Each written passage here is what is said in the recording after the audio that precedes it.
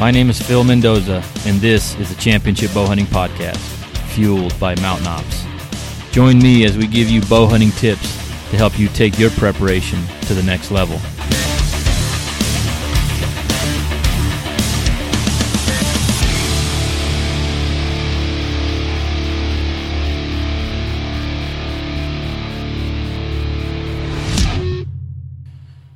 Welcome back to the podcast. This is episode 32 of Tips from the Pro Shop, and today's topic is going to be brace height. I want to start off the episode by thanking the episode's partner, Kifaru. Make sure you check out their full line of products at kifaru.net. A few housekeeping items. We do have a couple new giveaways going out right now. One's the iTunes giveaway, which basically you just need to go online, go to iTunes, and leave us a review. If you leave us a review there, then you're automatically entered into a giveaway that I've got for some Mountain Ops supplement and a championship bow hunting hat. Next to that, you should be seeing by today, when this episode goes out, the newsletter online, actually in your email. So check your inbox, look for that newsletter. We have the winner announced of the Hamskea Hybrid Hunter Pro Rest on there. Also, we have some other information on that newsletter, so check that out. If you are the winner of that giveaway, make sure you send me an email, phil@championshipbowhunting.com, with your shipping information so I can get that rest out to you. So today's episode, brace height.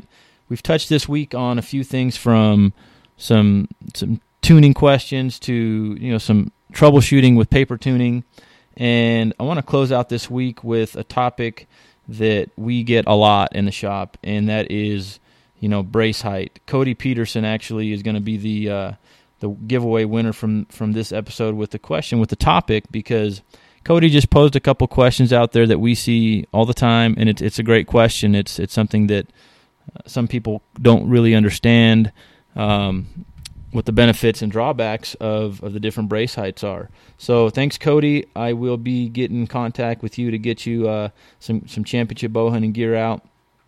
But let's go ahead and talk about brace height a little bit. So brace height is essentially the measurement measured from the center of the burger hole to the string. In most cases, the back of the grip to the string is also it's the same measurement.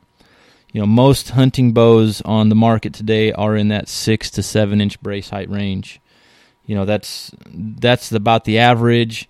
There are a few that are in that 5 to 5.5 inch range, and there's a handful in that 7.5 to 8 inch range. But the vast majority are in that 6 to 7 inch brace height range. So how does brace height relate to you and your setup and shooting?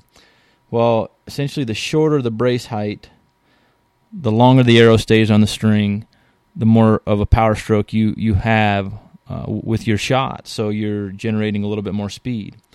The longer the brace height, the faster the arrow comes off the string, so you don't have as long of a power stroke, and maybe many people equate that to more forgiveness. When we look at the grand scheme of everything here and your draw cycle, when you say 1 inch, 1 inch out of a 22 to 24 inch power stroke not necessarily is going to equate to a ton more forgiveness. So a few things to consider when you're looking at potentially a new bow or just getting a better feeling for what you've got with your setup. Let's talk draw length and brace height. So we've already established that the shorter the brace height, the longer power stroke you have, the more speed you generate. And we're talking about a fraction. In some bows, it's depending on your poundage, depending on the model, 5 to 10 feet per second, roughly. Again, there's a lot of variables there. So it's hard to tell you exactly how many feet per second you're generating for 1 inch more brace height.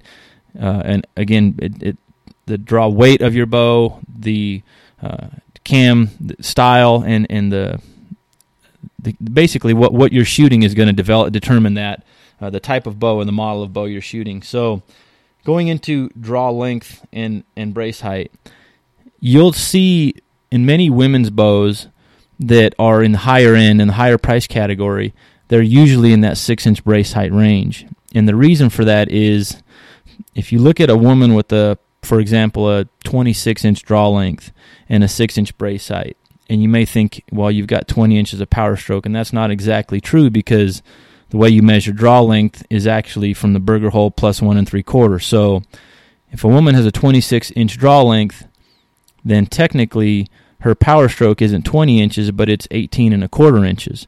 But even so we have that baseline. Giving the shorter draw length people a little bit more power stroke is a good thing. And then you take into consideration somebody with a 30-inch draw length with maybe a 7-inch brace height, and you might think that, oh, that's a much more forgiving setup. Well, when you consider 30 inches less the brace height, less the 1 3/4 inches from the burger hole, now we're talking about 21 and change. 21, excuse my math, let me back up here. We've got 23, 22, 21 1/4 inches of power stroke. So you take both of those scenarios into account here, and technically the young lady, or potentially a gentleman with a shorter brace height bow, has a shorter power stroke. So technically that arrow's on the string less. So isn't their bow more forgiving because that string is in contact less? Sorry, I got distracted here with my phone there for a second. So you got to keep everything in perspective. The benefit of someone with a longer draw length is you can achieve higher speeds with a longer brace height. Someone with a 30 or 31-inch draw length with a 6-inch brace height, that setup can be a little bit more critical because you have a much longer power stroke. You will be generating a ton more speed.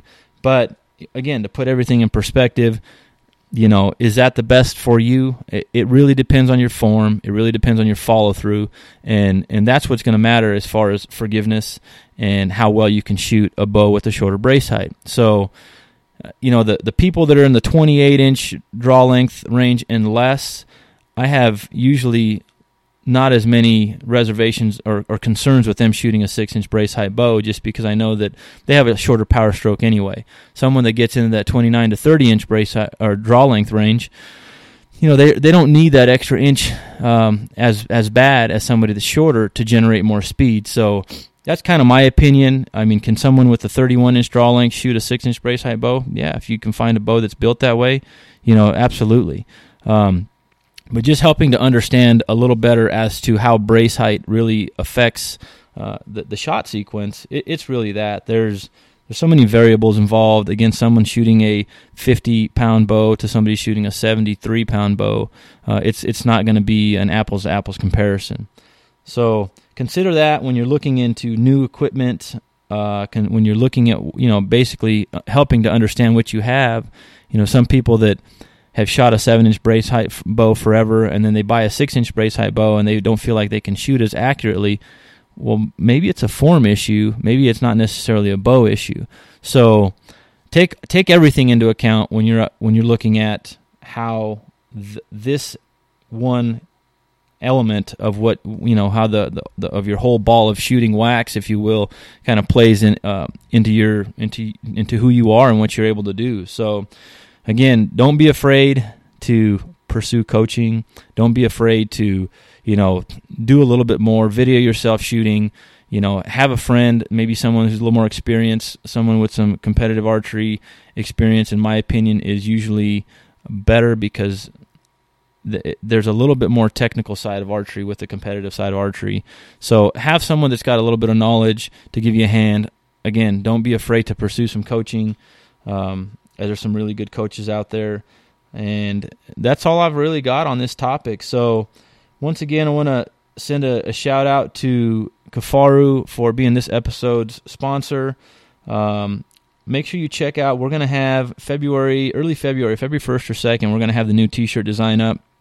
If you like the design, you can get in on the pre-order and order it at a discounted rate. So if you order early in February, those shirts won't ship till the end of February. So all we're doing there is just helping to better manage the inventory so we don't have a ton of a certain size or design that someone may not be as interested in. in the stock. So if you like it, check it out. It'll be available at a discounted rate.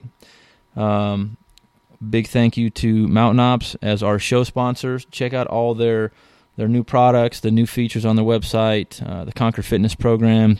If you're interested in that, you can look into that membership there as well. So hope you have a great weekend. Hope you get your bow in your hand and practice a little bit. And remember, never settle for an imperfect shot.